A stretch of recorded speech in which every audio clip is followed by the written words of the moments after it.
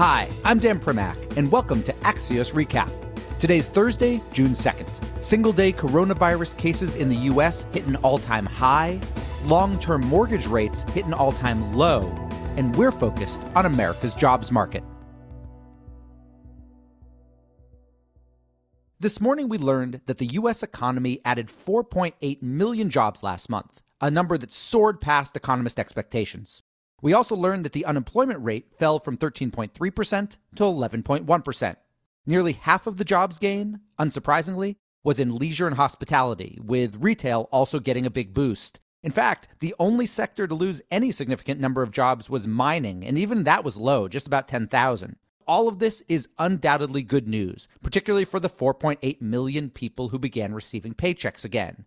And that's probably why President Trump this morning held an unexpected press conference to take a victory lap, although he didn't actually take questions from the press. That was left to Treasury Secretary Mnuchin and White House Economic Advisor Larry Kudlow, and the questions they got, or at least most of them, hinted at some of the not-so-good news lurking underneath the surface. The biggest is that the government job surveys ended just before the recent spike in coronavirus cases, which has led several big states to pause or even reverse their economic reopenings. There are also lingering questions about what the next round of economic stimulus would look like or when it would come.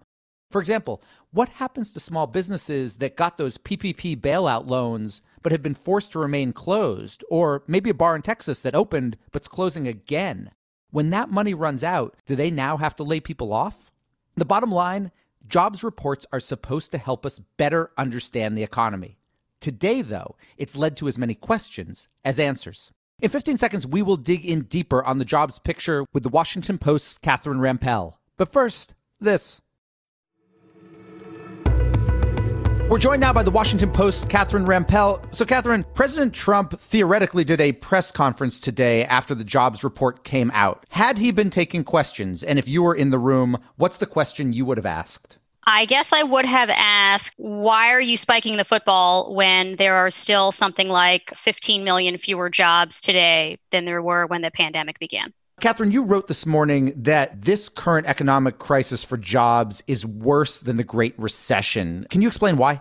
If you chart the decline in jobs from the start of this recession versus the Great Recession, they almost don't fit on the same graph because we just declined so sharply, so fast. We lost so many jobs so quickly. It's just orders of magnitude worse. The unemployment rate today is higher than it was at any point during the Great Recession. At any point, basically, since the Great Depression still. And beyond that, even though there has been rehiring the last couple of months, which is great, especially for the people who had been laid off, who maybe we were concerned that they weren't going to get their jobs back. Even with that hiring, we're still very deeply in the hole. That's why I started out by saying I would probably ask the president, why are you celebrating when, by all objective measures, we are nowhere close to having recovered? We're not necessarily on a path to a swift recovery, even though we may have brought back some of those recent jobs.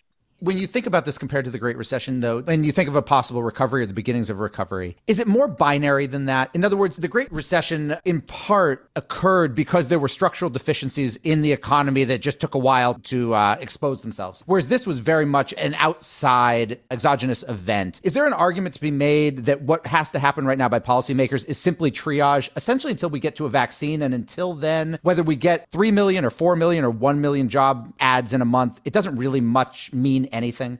You're right that the genesis of the downturn was different this time around versus last time around. The kinds of businesses that went kaput in 2008, say, were maybe ones that had business models that were not viable. And maybe eventually they were going to go out of business. They were over leveraged, for example, that sort of thing. This time around, it was this external shock. The fact that these millions of companies have gone out of business, that all these people have been laid off, doesn't necessarily tell us anything about the viability of what had been the fundamentals of these companies through the recession.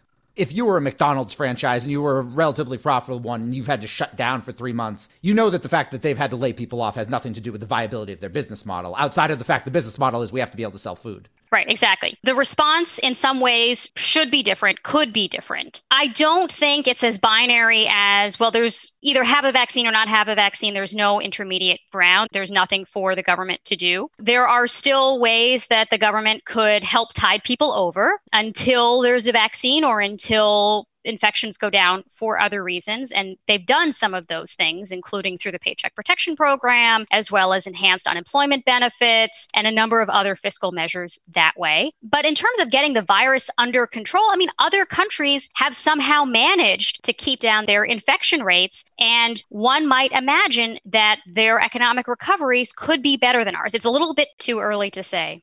Is your argument then from a policy perspective that the health policy is arguably more important than the fiscal policy?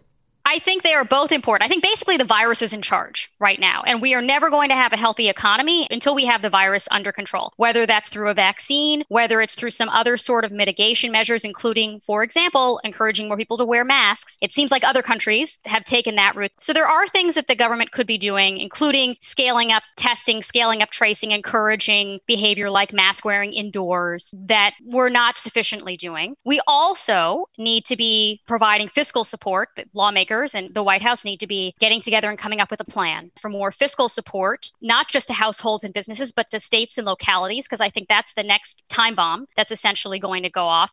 You mentioned the PPP. By the end of today, often, or possibly by the time people are actually listening to this, Treasury Department, SBA are going to release the list of companies, or most companies, that got PPP loans, at least if you got over $150,000. It's going to be a massive data dump, unfortunately, for people like me, maybe for people like you. Is there anything in there that you think we can learn from it outside of maybe some kind of dunking on a company that got money and maybe didn't deserve to get it? I want to know how much money has gone to lawmakers, to President Trump, and to other senior executive branch officials or cronies of President Trump. There's a lot of questions about whether this money has been distributed for the benefit of the overall economy and for companies that need it and deserve it, and to what extent it's gone to those who were just most connected. I'm not saying that we should not have done this program. I think it was absolutely necessary to provide some sort of lifeline to lots of businesses, but there has to be accountability built into this program as well. And it's very troubling that up until this point, President Trump would not rule out the idea that he could personally benefit.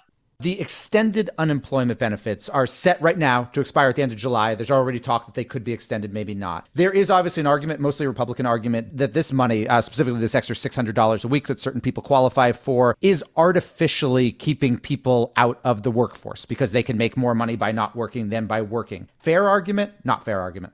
I understand where the concern is coming from. If you're able to make more money not working than working, then maybe that's going to give you pause about returning to work if you have a job offer. In theory, you're not supposed to be able to continue qualifying for those benefits if you turn down a job in that situation. If you know what your income would normally be, you might not apply for that job knowing that you wouldn't be able to make the money. I think it's reasonable to be concerned about incentives. However, there are a lot of numbers that we could come up with between $0 and $600, right? $0 is the additional amount that these unemployed people will be getting if this enhanced benefit program expires as scheduled at the end of this month. They still need some assistance. You may not want to set that additional assistance at $600 because for some large enough portion of people, they would be making too much money. But I don't think you should let the enhanced benefit expire entirely. There are a lot of numbers, presumably both parties could come to agree upon, that would provide households the lifeline that they need. And of course, the economy, the cash infusion that it needs, because you need consumers still spending. You need not just businesses, you need consumers still spending, because if they stop spending, we're never going to get out of this funk. Catherine, thank you very much for joining us. Thank you. What we're watching today is fireworks. Or if you live in a place like New York City, you've probably been hearing them for the past couple of weeks. So the American Pyrotechnics Association says that some of its members have seen sales increase this year upwards of 300%. In fact, we tried to get the CEO of a major fireworks wholesaler for the show today, but were apologetically told that he was too busy working the forklift because of the unprecedented volume. So what's happening here? Well, the best guess is that people are just not willing to let the July 4th holiday pass without a Technicolor sky. And since big, organized fireworks displays in places like Boston have been canceled, people are taking matters into their own hands. Oh, and if you live in New York, you're not imagining things. City officials say there have been over 10,000 fireworks complaints so far this year, compared to just 50 in the first half of 2019. Today, we're also watching the FBI, which finally filed charges today against Jeffrey Epstein associate Ghislaine Maxwell for allegedly conspiring with Epstein to sexually abuse girls as young as 14 years old. Here's Audrey Strauss, acting U.S. Attorney for the Southern District of New York,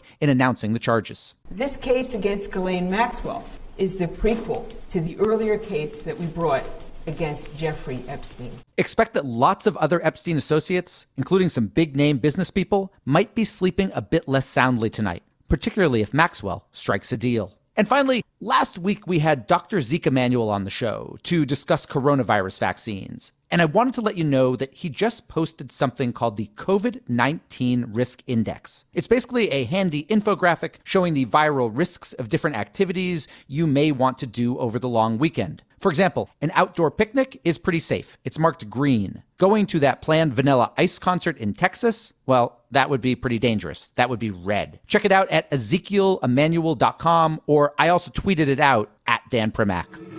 And we're done. Big thanks for listening. And to my producers, Tim Shovers and Naomi Shavin, have a great holiday weekend, and we'll be back Monday with another Axios Recap.